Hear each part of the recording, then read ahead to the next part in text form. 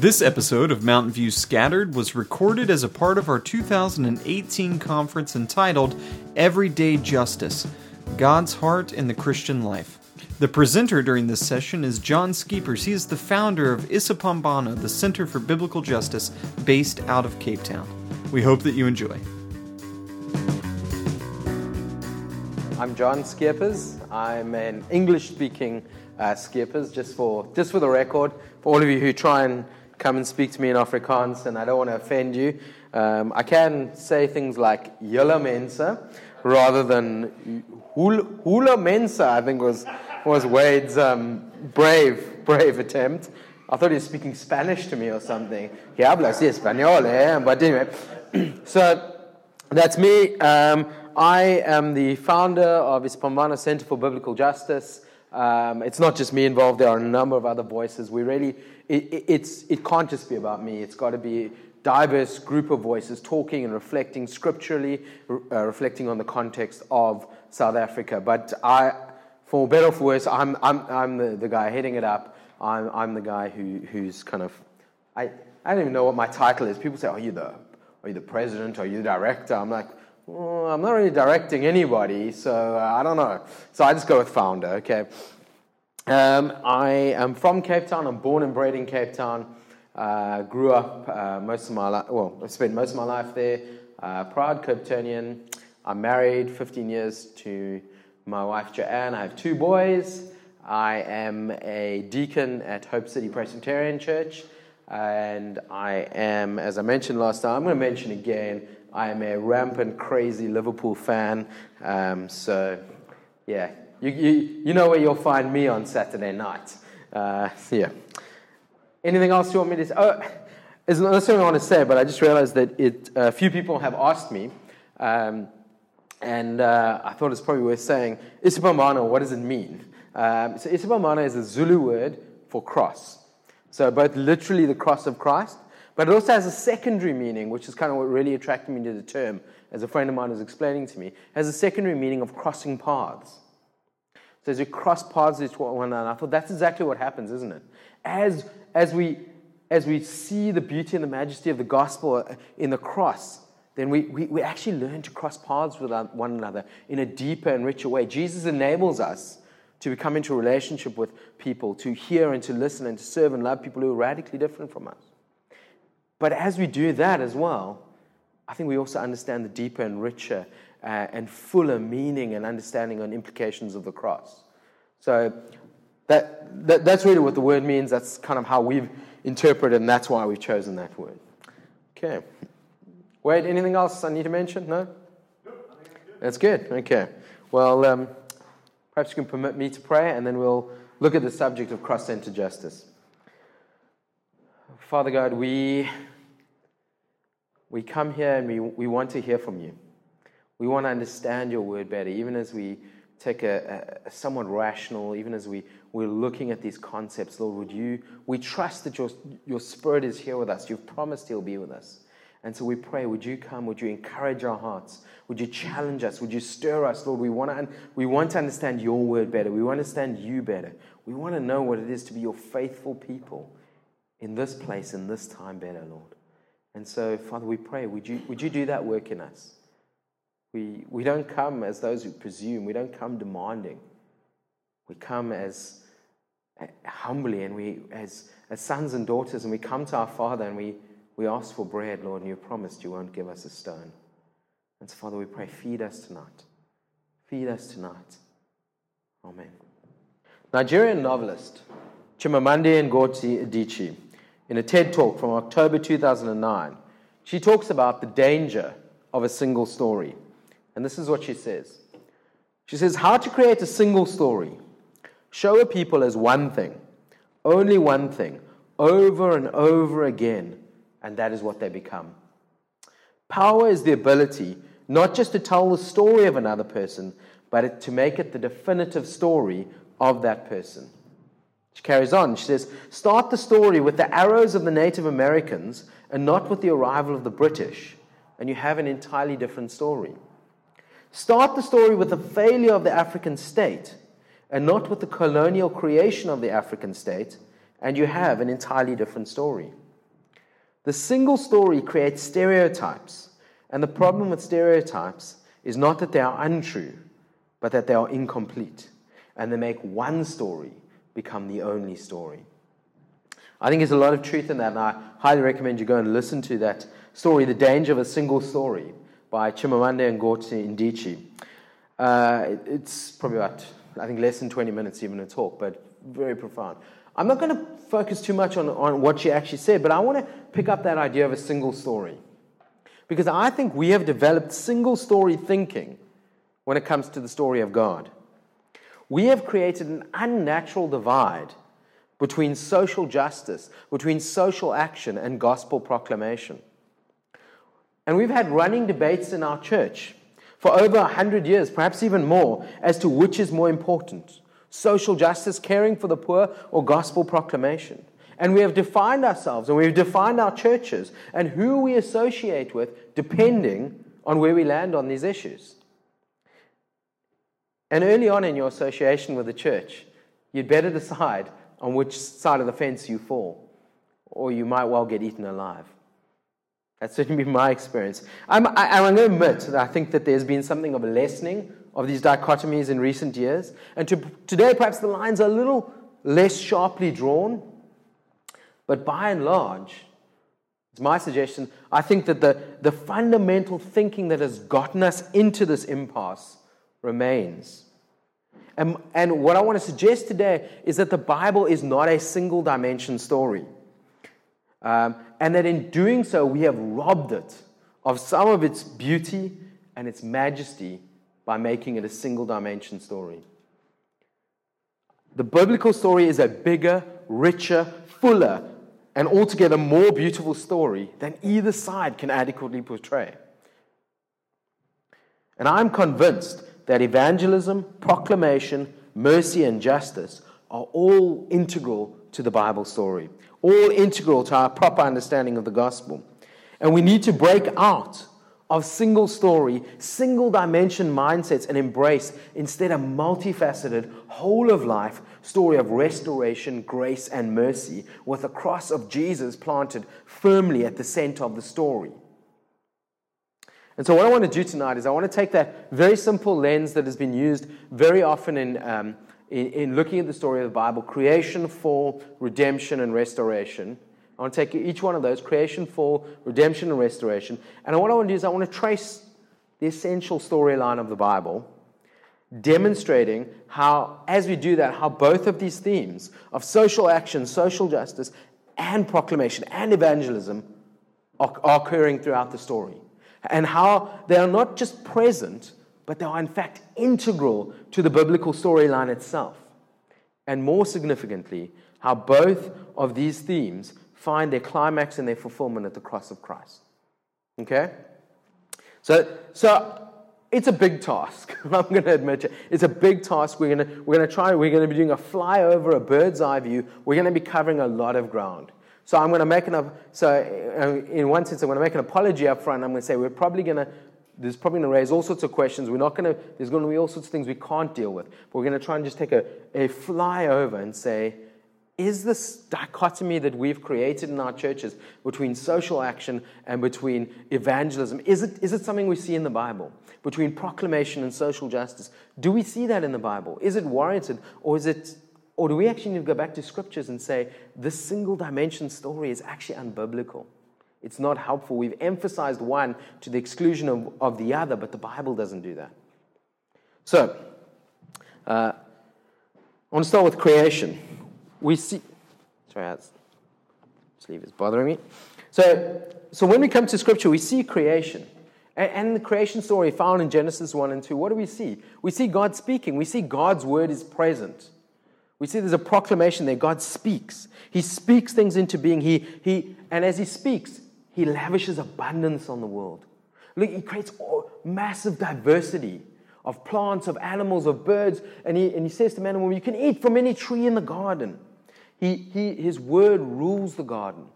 He says when morning and evening comes, he defines he defines the order and the structure of creation. He defines what you can and cannot do. You can eat from any tree in the garden, but you cannot eat from the tree in the middle. God's word is creating and sustaining and ordering creation. It's integral to the creation purposes. But here's the thing, it is a working word. God's word is a working word. It is not a word that is just said on its own. It's not a word that stands on its own. It is a word that is meant to accomplish a purpose. So let me give you an example. I have two boys, as I said, and they share a room. And so they play in their room.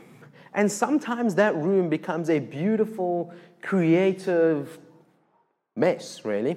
And at the end of the day, I come in and I will say, boys, it's time to clean the room. I have spoken my word. If you want to use my word, I've declared, I've said that this room needs to be clean. Now, if they're feeling particularly brave, and perhaps if I've had a particularly good day or enough coffee or something, we can choose to exegete that word. We can choose to evaluate that word. And they can say, well, Dad, when you say clean the room, can we define the perimeters here? Do you include the cupboards here? Like, do we need to tidy up the cupboards? And is the bed effectively part of the room? Because it's double bunk, so it's actually, the top bunk is up. Can we just chuck the stuff up on the bunk? I mean, we can exegete it, we can look at it and say, and clean, define this word clean. Are we talking about tidying up the things? Are we talking about mopping the floors? What is entailed in this? And we could go on, and we could exegete this. Now I'm being a bit ridiculous here, I realize that. But at the end of the day, what do I want to see? I want to see that my word accomplishes something. So I want to see that the room is clean.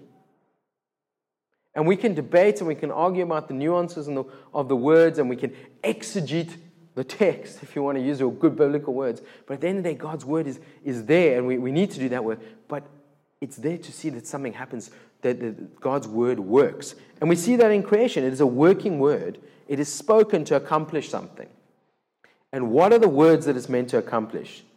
You see, when God speaks, it is in order to achieve a specific end. And we must be careful we do not confuse the method, the word that is, with the goal. The word is there to accomplish an end. Well, what does that word accomplish? What do we see God's word doing? What do we see it accomplishing? Order. God's word creates a world of order, of beauty, of justice. There is equality. Of abundance. Do you know that? Do you notice that? You can eat from any tree in the garden. There is enough food for everyone. Everyone has enough food. There's no hunger. One of the greatest injustices in our world today. It's not present in creation. It's a world of justice. It's a world of plenty. No one is going hungry. It's a world of dignity. Do you see that there's work in the garden? And we're not talking about the dehumanizing, mind-numbing work that so many laborers and so many people have to endure in factories, and work that is actually just beating them down. It's good, dignifying, soul-uplifting work as they join God as co-creators in His presence. And there's not that numbing, dignity-robbing situation of unemployment. It's not there. It's present. There's good work for everyone, and there's good, honest work. These are justice issues. These are justice issues. God is creating a world that is just and is good and works the way it ought to. There is harmony with the world, with the environment. In a world where we've seen so much injustice around creation care, around pollution, around misuse of the environment. No, there is harmony in creation. There is care for the environment. There's creativity. There's culture making. We're invited into this task of creating culture, of saying, God doesn't name the animals. He says, you name the animals. You come and be part of that. And that's actually an act of inclusion. Have you noticed that? There is no marginalization. There is no exclusion at creation. And now we live in a world which is profoundly affected by marginalization and exclusion, and the powerlessness that comes with that. And God says, in my good world, my word speaks good words to create a world where there's inclusion. Where God, in a sense, shares His power with us and says, you rule this world under me. We don't know the powerlessness that exclusion and marginalization brings. God's world is creating a good, beautiful, perfect world. And when God says something is good, which He says, I think 6 or 7 times within those chapters, He is saying it fulfills its purpose. The world works the way it ought to. There is harmony. Everyone has sufficient to meet their basic needs. Sometimes we have to look at this. We don't look at this passage and we don't see justice here. We don't see justice issues here. But when we put it next to the injustices of our world, we look and we say, this is a profoundly just world. This is a profoundly just creation. Because none of these issues that we struggle with are present in God's creation. So God's word is a working word to accomplish what? To what end? To create a world of justice, of beauty, of order, of sufficiency. Okay, John, maybe you're following with me. You say, I can go with that. I can see that there's justice in creation. I can see that these two go together, that God's word speaks words that create just societies of justice and mercy. Right, okay, I can buy that. But what about the fall? Perhaps the fall fundamentally changed how God's word and justice relate to one another. Perhaps the dichotomy, this break ought not to have been there in a perfect creation, but perhaps, like so much else, it is the result of the fall. Well, I think that's a fair comment. So we move on to Genesis chapter 3 and we look at the fall. And we say, well, what is the fall? What happens there? Well, is God's word there? Yes. The fall, the rebellion against God is essentially a love, or if you will, a trust of the wrong voice. God's word is there speaking, but for the first time another voice comes in. And the question is, whose voice are you going to trust? Whose voice are you going to listen to? So God comes in, He creates this beautiful, just, abundant, fruitful, inclusive, just world, and He says you can eat from any tree in the garden. And the serpent, Satan, comes in and he says, did God really say you cannot eat from any tree in the garden? No. He just said we mustn't eat from this one in the middle. The tree of the knowledge of good and evil. And the serpent says, you see, you can't trust God. He's keeping the best back from you, isn't he? Oh, He's given you all these trees, but this is the best one. This one, when you eat from this tree, you will be able to determine for yourself what is good and evil. You will become like gods yourself. God is holding back this one because it's the best one and He wants to keep it for Himself. You see, He's a tyrant. You can't trust Him. We know tyrants like that in our world. We know they give you all the stuff, but they keep the best for themselves. God is just like them. You can't trust Him. You can't. He's keeping the best back. And man and woman have a choice to make. Will they trust this God who's created this beautiful, abundant, just, righteous, inclusive, loving world? Or will they trust the voice of the serpent who says God is a tyrant, who says God is not a good God? And isn't that the choice each of us has to make every day? Isn't that a choice we have to make every time, saying, can I really trust God? Is God truly good? And just like we do, Adam and Eve make the choice to trust the serpent. And they say, yeah, we can't trust God. He is holding back His best from us. He is a tyrant. And God's word comes into that situation.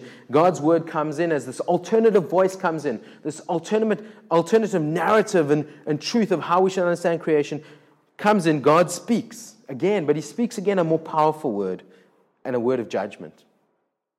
A word of curse. A word of judgment that restores the order. I don't know if you noticed, but we haven't read it, but if you go read the story, you'll see that the way the fall happens is the snake speaks to the woman who speaks to the man. And when God speaks judgment, He speaks man, woman, snake. He restores that order. He says He reverses that creation cycle. He says, my word will restore order. My word will continue. But there is curse and there's brokenness. And into that He also speaks a word of hope. But what does that word of judgment achieve? What happens with that word of judgment? Is it simply that, yes, what happens is it's a spiritual thing? Is it simply you guys disobeyed God, so everything in the world is going to stay the way it is, but your relationship with God is going to be broken? There's a spiritual break, and that's all that's wrong. But everything else stays the same. No, I don't even need to tell you this. You know this from your own experience. But in the story of Genesis 3, we see that everything is broken and cursed. There is not a single area of our lives, of our world, of our communities that are not touched by the curse of sin. Sin affects not only the soul or the destiny of man, sin affects everything. You see, the curse is not only spiritual, but it's holistic. We see whereas our labor was once good and provided dignity and provided fulfillment and provided satisfaction, now the ground is fighting against man. You will earn your bread by the sweat of your brow. Thorns and thistles will fight against you. This harmony with creation is broken, is destroyed. It's marred, it's cursed. And what was once good in childbearing is now will be done with pain. And the relationship with man and woman that was meant to be this beautiful working together, now you'll be fighting over who's got the power, who's dominating. Your desire will be for your man, to rule over the man, but his desire will be to rule over you. And there'll be this power dynamic going on. This beautiful relationship is tainted by sin. Everything is affected and broken by sin. And you know what? As that story of sin carries on throughout history, we see that not only are personal relationships broken, but our communal relationships are broken. We see that in Scripture. And as we grow as humans and we start to build structures of economics and politics and social structures and religious structures, sinful, broken people build sinful, broken structures, don't we? So we multiply and we comply and we compound and we institutionalize our sin into structures that actually we use to oppress and harm others. But here's something else that I find interesting in that passage. You see, the very first act of disobedience itself was also the very first act of injustice. Man and woman, they reach out and they take what is not theirs to take. Fueled by greed and a desire and a grasping for power, they reach out and take what is not theirs to take. That is an act of injustice. That is the story of injustice throughout history. It's a story of injustice in our country. It's a story of the history of this country. Reaching out and taking what is not theirs to take. We know this story. It can hardly be insignificant, I think, that when we look at the story, that it was an act of injustice related to food. Given, when you consider our present inequalities around food and provision and land, it can hardly be insignificant how central that is. And lest we forget, the first act of injustice was an act of injustice against God Himself. You see, if you're a victim of injustice, if you know the pain of injustice, our God is not one who doesn't know what that feels like. He knows and He feels the pain of injustice. He was the one against the first act of injustice was perpetrated against. He knows what it's like for greed and power and a desire to have what is not yours. How that affects you, how it affects your world, how it affects the people you love. God knows. So God speaks a word of judgment. He speaks a word of judgment against our individual act of sin, this personal spiritual decision not to worship God that has been embodied and enacted through specific acts of injustice. You see, the fall is not only a spiritual thing. The fall has affected all of life. It's holistic. There's not a single area of life that's not touched by the sin and injustice. So I want to argue that I think creation doesn't support this dichotomy between, if you want, God's word and social justice. It doesn't support it. Between evangelism and social action. I think the fall doesn't either. When we look at it, it's a holistic fall. Every single area of life is affected and is broken by our spiritual act of rebellion against God. And we've compounded that by creating unjust structures. So perhaps, yes, okay, so perhaps You're going to say, so perhaps you're following with me and say, okay, I can follow with you so far, John. Yes, creation was holistic. Then we had this holistic fall that affected every area of life, and that dichotomy wasn't present. So perhaps what we need at this point, right? So perhaps we're going to say that this all of life thing failed. What we really need now is we need a spiritual solution, even to this holistic mess. So we look at we look at redemption. So we look at this act of redemption. We come to, and I want to fast forward because we really can't touch on everything.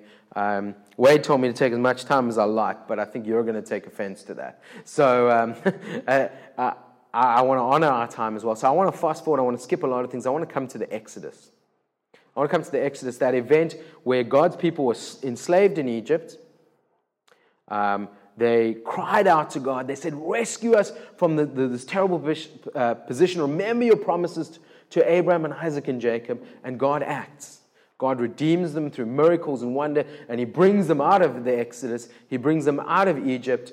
He takes them through the desert. He defeats the false god that is Pharaoh. He defeats Pharaoh and put himself up as God. He takes them into the desert, and He brings them into a land of their own.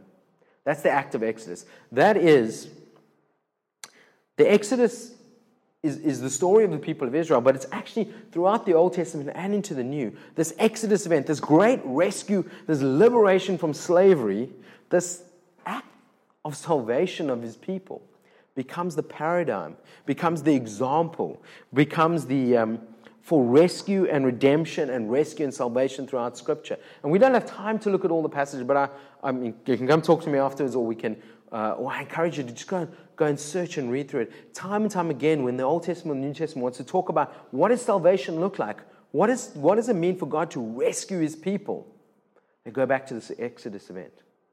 And they say, that is what liberation looks like. That is what salvation looks like. That's what God's rescue looks like. And that paradigm comes through time and time and time again. So I think it's worth us saying, let's look at that event. If that event is the paradigm that even even the salvation under Jesus is that they use that example, they use that paradigm in saying Jesus fulfills the great Exodus. And we get there, so what is the Exodus about? What is that event about?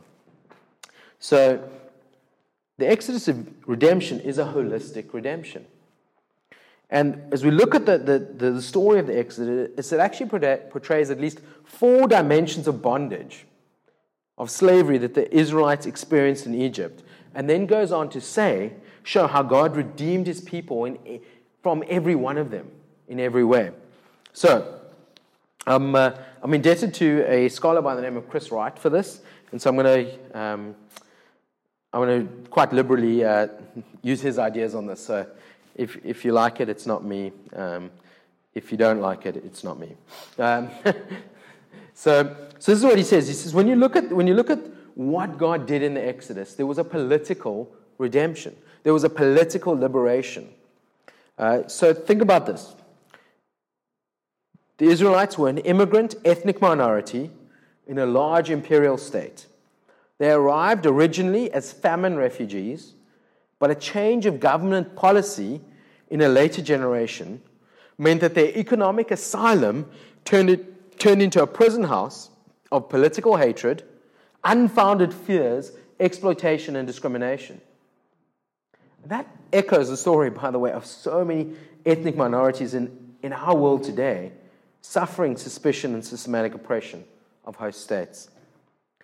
But in the Exodus, what happens is God ends this political enslavement, and instead establishes the Israelites as a free people in order to liberate them and put them into their own land. God confronted the state power of an empire. The Exodus has a profoundly political dimension of salvation, of liberation, of redemption. But it also has an economic dimension. So an exploited slave labor, which is essentially what they were, on a land not their own, for the benefit of the host nation, They cry out to God. And it's this very outcry, as they are subjected to increasing hardship in their work and increasing levels of slavery, they cry out to God. The Israelites cry out to God. And it was this outcry that precipitated the compassionate intervention of God as their Redeemer. And the goal of the Exodus, the goal of this Exodus, of this salvation, was to give the Israelites a land of their own, with an economic system, as we read through the laws of the Old Testament Israel, with an economic system that was intended to outlaw such oppression within Israel itself. You see, so it was not just rescuing them from slavery, but it was bringing them into a land where they would have a different way of being, a different economic system, a different way of living. There was a social dimension to this. There was a social redemption. So you have an attempted subversion from within the culture of Israel. You have the midwives. I don't know if you remember the story, that Pharaoh, the king of Egypt, who was getting worried about the growth of the Israelites. And he says, you know what? If they get too many, their men are going to form an army and they're going to rebel against us. So what we're going to do is every time a baby boy is born, we'll get the midwives to kill them. Now, that's a particularly sick kind of way to do things, isn't it? He's not even saying we will kill the babies. He's saying we will get the midwives to come and kill the children of their own people. We will rot the society from within. We will destroy the social fabric of these people. We will turn them against one another. It's a vicious invasion of normal family life and the denial of human rights. But God's redemption led to the inauguration of a society in which limitation on government power, respect for human life, and basic rights and passion for social justice were built into the founding documents. I mean, I don't know how much of the Old Testament law you've read, and there's a beautiful example, for instance, of, I don't know if you've heard about this law of gleaning, right? So what happens in the law of gleaning? It says, if you own a field and you're harvesting your field, do not harvest right to the edge of your field, but leave the edges around your field so that those who don't have access to land, those who are poor, those who are hungry, can come and harvest the edges of your land. Because God is saying the bottom line in my kingdom is no longer the bottom line. Exclusion is no longer to happen in my kingdom. We'll provide a means. And you notice that they didn't say harvest all the grain or the corn. I'm not a farmer, so I'm probably using bad analogy. Do whatever, grind it, and then give it to the poor. It says, no, let them come and do some of that dignifying work and labor that was lost in order to give them, don't just give them food, give them dignity. Give them inclusion. And there's a number of laws like that. It says when you're going through a field, if you drop one of your sheaves and it falls down, don't go back and pick it up. Leave it. Leave it for the poor to come fetch. Leave it for those who don't have land. It's an inclusive thing. And the law of Jubilee says that if you get in such a hard situation that you have to sell off your land, or one of your descendants or family members acts unwisely and loses the land or loses the property, do you know what? Every 50 years, the land is supposed to revert to the original ownership within Israel. What's it say? It's saying that cycle of poverty and dependence and marginalization is not to continue forever. Whether you've been a victim of oppression, of economic circumstances, whether you made your own foolish mistakes and put yourselves outside the economic cycle of Israel, that cycle is not to continue forever. Now those are the laws. God says, I'm rescuing you from this situation, from this economic, social, just exclusion. I'm bringing you to a land where we live completely differently. Where my people, what it means to me, my people, we live in a totally different way. There is a social liberation. And finally, there is a spiritual salvation. There's a spiritual liberation. When God redeemed Israel, it was not just out of all these other dimensions of bondage, but also, and this I think is the key, and this is the heart of the other mentions, into a covenant relationship with himself. And because they were in a covenant relationship with himself, it flowed over into the economic, the political, and the social dimensions in ways that completely changed the ways they were used to operating in the world. So the Exodus was not simply a movement from slavery to freedom, but from slavery to covenants. And that's we need to hold on that. So Christopher Wright says this: in the Exodus, God responded to all the dimensions of Israel's need. God's momentous act of redemption did not merely rescue Israel from political, economic, and social oppression and then leave them to their own devices to worship whom they pleased. Nor did God merely offer them spiritual comfort of hope for some brighter future in a home beyond the sky while leaving their historical condition unchanged. No, the Exodus affected real change in the people's real historical situation and at the same time called them into a real new relationship with the living God. This was God's total response to Israel's total need. Friends, this is the pattern and the paradigm of salvation that goes throughout the Old Testament. This is the pattern, the paradigm, the picture that the New Testament authors pick up to describe what's happening there.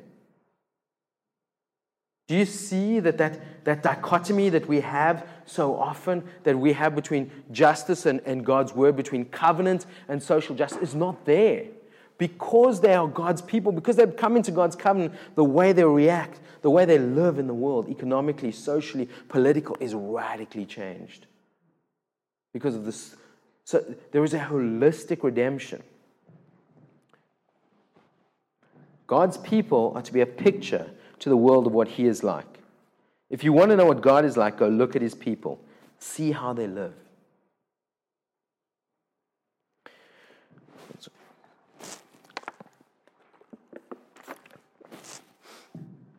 Well, the story carries on. The story of Israel, anyway. Despite God's great mercy towards them, despite this great rescue, politically, socially, economically, spiritually, besides bringing them into this land with good, perfect laws that are just a mirror and a shadow harking back to what was lost in creation, God's saying, I'm busy restoring this. You're going to get a taste of this. You're going to give a picture of what that was like.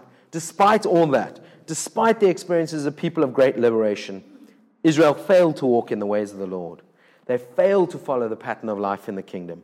They abandoned the God who had liberated them. They oppressed the foreigner, took advantage of the vulnerable, and exploited the poor.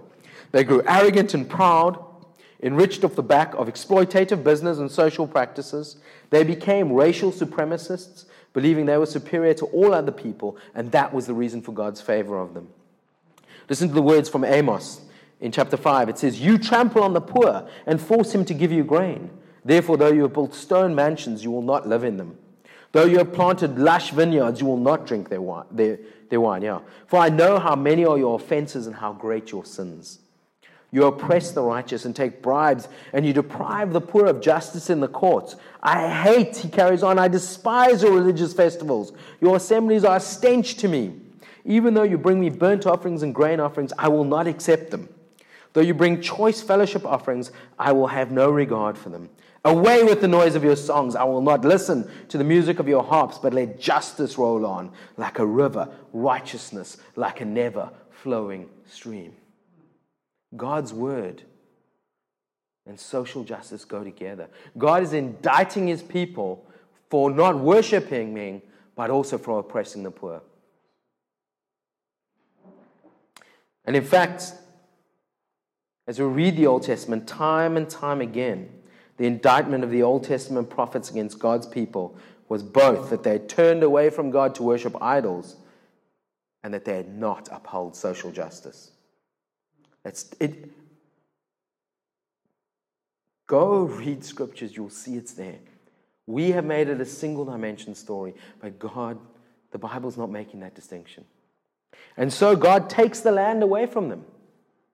He allowed them to be defeated, the Israelites, and His people were taken into exile by the Assyrians and the Babylonians. And yet, in the midst of the warnings of judgment and indictment of their idolatry and injustice, a new note begins from the prophets. A note that one day a new king will come, and his reign will not only turn the hearts of people away from idolatry and false worship, but also be a reign of justice, of hope, and of mercy. Listen to the words of Isaiah 9, verse 6 and 7, words that we often say at Christmas. And we kind of give them a spiritual tone. But listen to how profoundly politically, economically, socially they are. It says this, and this is the promise of the coming king, words which we know. And it says, for to us a child is born, to us a son is given, and the government will be on his shoulders. He will be called Wonderful Counselor, Mighty God, Everlasting Father, Prince of Peace. Of the greatness of his government and peace there will be no end. He will reign on David's throne and over his kingdom, establishing and upholding it with justice and righteousness from that time on and forever. The zeal of the Lord will accomplish this. Friends, these are structural words. These are words that talk to structural injustice, not just personal and social, but saying there are unjust structures, and this king will come and rule with justice and righteousness over, and he will renew the structures of this world. It's not saying that we had this beautiful, just, physical kingdom that God set up for us, but we messed it all up. We got it wrong. We had the system that was set up to make us a just and a beautiful society and a light to the nations, but we messed it up. So what we really need now, it's not saying this, it's not saying, so what we really need now is a spiritual rescuer. We need a spiritual solution. No. We actually need a king who will come and embody all that was promised, all that we were supposed to be, which, as we've seen, is holistic and entails all of life, entails justice and mercy and care for the poor and inclusion, all of that. Saying that king will come and he will embody all of that and he will lead us into all of that. So as we follow the storyline in the Bible, we come to kind of our third act of redemption. We had the Exodus, we had the story of Israel and the prophets. We come to our third act of redemption in Jesus. We follow the storyline in the Bible, and finally we encounter the arrival of this great king. And the arrival is spoken in clearly in Exodus language. Biblical scholars far brighter than me will tell you that when you look at the language that's used about Jesus coming, when you look at the words that Jesus used, the imagery he invokes, the passages he quotes Exodus language. And he uses that to announce his arrival as the promised king. In Luke chapter 4, which is probably the clearest declaration we have in all of Scripture and the closest we have to Jesus' description of a mission statement. This is what he says. He says this, "The Spirit of the Lord is on me, because he has anointed me to proclaim good news to the poor. He has sent me to proclaim freedom for the prisoners and the recovery of sight for the blind, to set the oppressed free, to proclaim the year of the Lord's favor." Friends, the pattern of salvation is not suddenly spiritual, whereas before it was holistic. Jesus explicitly and deliberately uses the same language, that Exodus language, that holistic language that we saw earlier. He uses that. And he doesn't dissuade those who would talk about his kingdom using that same language. The Exodus pattern is the biblical pattern of salvation, and it is unambiguously holistic.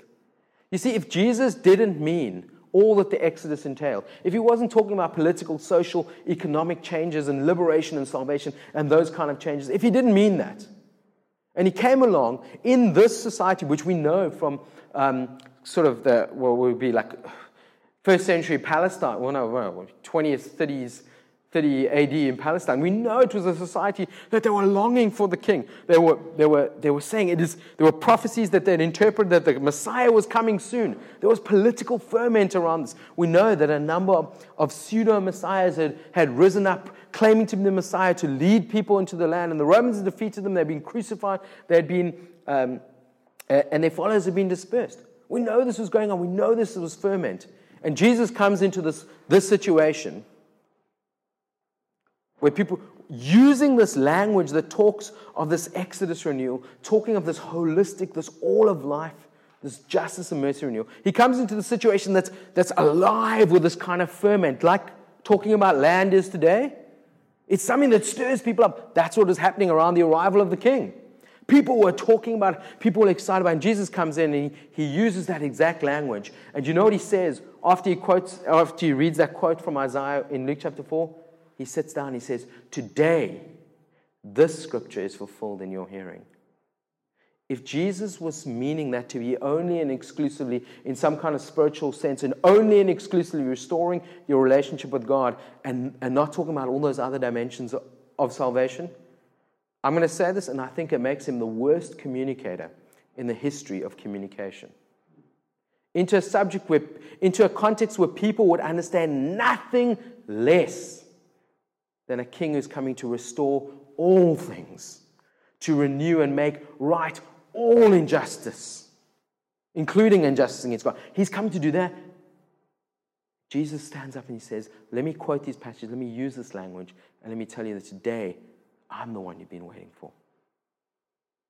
If he meant that in any other sense except the holistic sense, he would be a terrible communicator. Now, I don't believe that of Jesus. I think he's saying that the one you've been waiting for is here. The one who will bring all these, who will make all things right is here, and it's me. But there's one significant difference in the pattern of liberation. You see, this king who had come to liberate his people from the system of violence, oppression, and injustice becomes himself a victim of the system. It is his acceptance and mercy towards the marginalized, the outcast, and the unclean that invoke the rage of the powerful religious leaders. He is betrayed for material gain. He is the victim of a corrupt court system. He is clearly innocent, but the Roman ruler, for fear of instability and political expediency, friends, this is justice language, by the way, convicts him. He's caught in the middle of the power plays of the rich and the powerful, and he is killed outside the city with the thieves and the murderers in a place of shame and dishonor. What kind of a king is this? Was he just another passionate young social reformer caught on the horns of the very power he sought to challenge? Or was he just another reminder to the weak and the forgotten that change is futile? That this world will always be won by the rich and the powerful? On the surface, it does seem that way. And yet there can be no doubt that Jesus was not a helpless victim. He knew what was coming. He submitted himself to it. In one place, he even says, "No one takes my life from me, but that I willingly lay it down."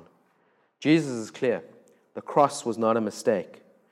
In fact, it will be the scene of his most decisive victory over the oppression and injustice that so plagues our world. So why the cross?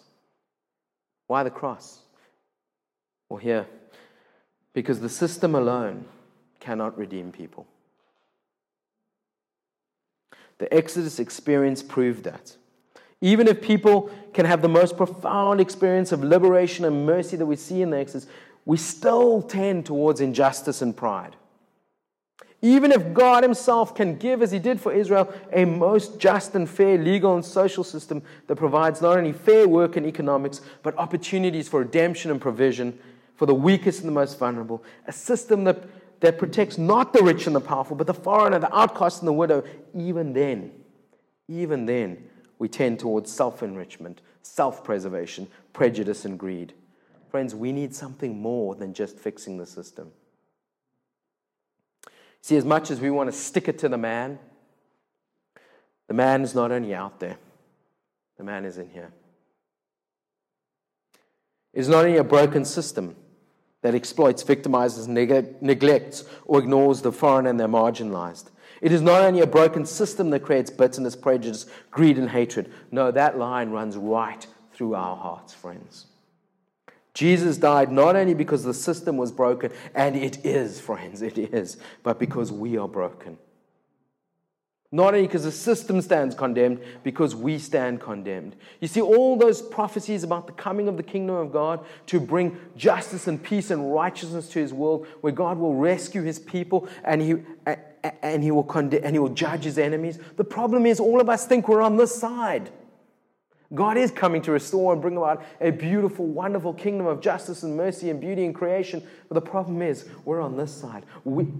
That kingdom is not good news for us. Because you and I are perpetrators of oppression and injustice in every way. God is coming to redeem and restore the system.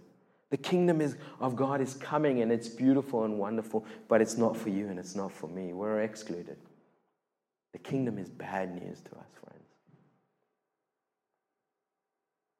friends. It is not enough to only fix the systems. And fix the systems we must. we must also fix the people. We ourselves must be fixed. There is a story, I don't know if it's true, it might be one of these preacher stories that go around, but it's a great story anyway. I've told of the famous thinker and Catholic theologian G.K. Chesterton. And it says the Times of London once, they ran they invited contributions to write letters to the editor. And they said, please write your submission saying, what do you think is wrong with the world today? So Chesterton was quite a witty, a very, very insightful person. And he apparently wrote this letter back and said, Dear Sir, I am. Yours sincerely, G.K. Chesterton. And there's a truth in that, isn't it? What is wrong with the world? Yeah, there's a lot wrong in the system out there. But I'm the one who upholds the system. I'm the one who benefits from the system. The system doesn't come around for nothing. There is a system that must be fixed, but I need to be fixed. I cannot fix the system when I am a perpetrator of the injustices and the greed and the pride that the system is built upon. The problem's not out there only, and it is, but it's in here. You see, Jesus' death on the cross is the comprehensive Exodus event, and is pictured in that very language in the Bible. It is through the death of Jesus that victory and liberation is brought to all creation. He took all the brokenness, the injustice, the sin, and the hatred upon himself, and all the wrath of God for all our complicity and apathy and willful injustice and hatred was poured out on our great King and Liberator. Jesus is the Redeemer who will do whatever it takes to rescue his people, and the cross is the supreme moment of redemption. As the supreme moment of redemption was God's victory over all that oppresses him, over all that all that opposes him and enslaves his creation. Christopher Wright says, the cross is not that which replaced the Exodus, as if all the socio-political and economic aspects of the Exodus simply drop away, leaving only a spiritual significance. It is the fulfillment of the Exodus, including the total redemptive accomplishment and the final liberation from all that enslaves and oppresses humanity and creation. Here is God's answer to every dimension of sin and evil in the cosmos and all their destructive efforts. But you know what? The story doesn't stay on the cross, friends. Jesus comes to redeem and restore all that was broken, all that was lost. And he starts with us. But here's the good news. Here's the exciting part. After 3 days, Jesus demonstrated in unequivocal fashion that his victory over injustice and sin on the cross was a full and final victory when he stood up from the dead and he walked out of the grave. And the greatest of all oppressors, death itself, was defeated.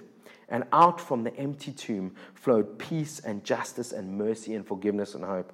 And our great King and Liberator invites us now to be part of this movement. You see, this beautiful kingdom of restoration and redemption that is coming, that is not good news to us, that we were excluded from. This is the great message of the cross. You who don't deserve to be part of the kingdom get to be part of God's kingdom.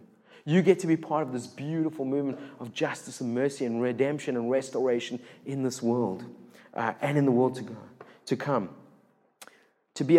We are invited to be a people of liberation, of justice, of hope, and of mercy in this world. We need to tell people about Jesus, and we need to act in ways that says we belong to that kingdom. We have a different way of doing politics. We have a different way of doing economics. We have a different way of living socially. Not because we're fantastic, not because we're special, no, but because we who didn't deserve to be part of this kingdom through the death and resurrection of Jesus are invited into this kingdom. It's not just about fixing the system, because as we have seen, the system runs through us. But when we follow Jesus, we ourselves are liberated from our sin and hatred and prejudice, and we are set free to be people of hope and mercy and of justice in this world. So friends, I'm actually going to stop at this point because I think we've gone quite far. But I want to say that the gospel is undoubtedly a word. I think to speak of the gospel as any other than a message is probably unhelpful, but it is a working word. In fact, it is the working word. It is the word about the great act of restoration that both restores us individually with God and begins the work of restoration of all things. Now in parts, yes. We're not going to see heaven on earth now in part, but one day in glorious fullness, God is going to redeem us and restore us and renew all things. I know I said I was going to talk about restoration, but I want to stop there because I think I've been talking for a while. But I want to say that the great news of the gospel is that kingdom of restoration, that one-day kingdom has now broken into this world in the life of the church. And we live in radically different ways, spiritually, economically, politically, socially. Every aspect of our life is changed because Jesus is king. And he's the king who laid down his life to save and redeem you and me, who did not deserve to be part of his kingdom. And friends, that is good news to you. That's good news to a world that is lost and dying.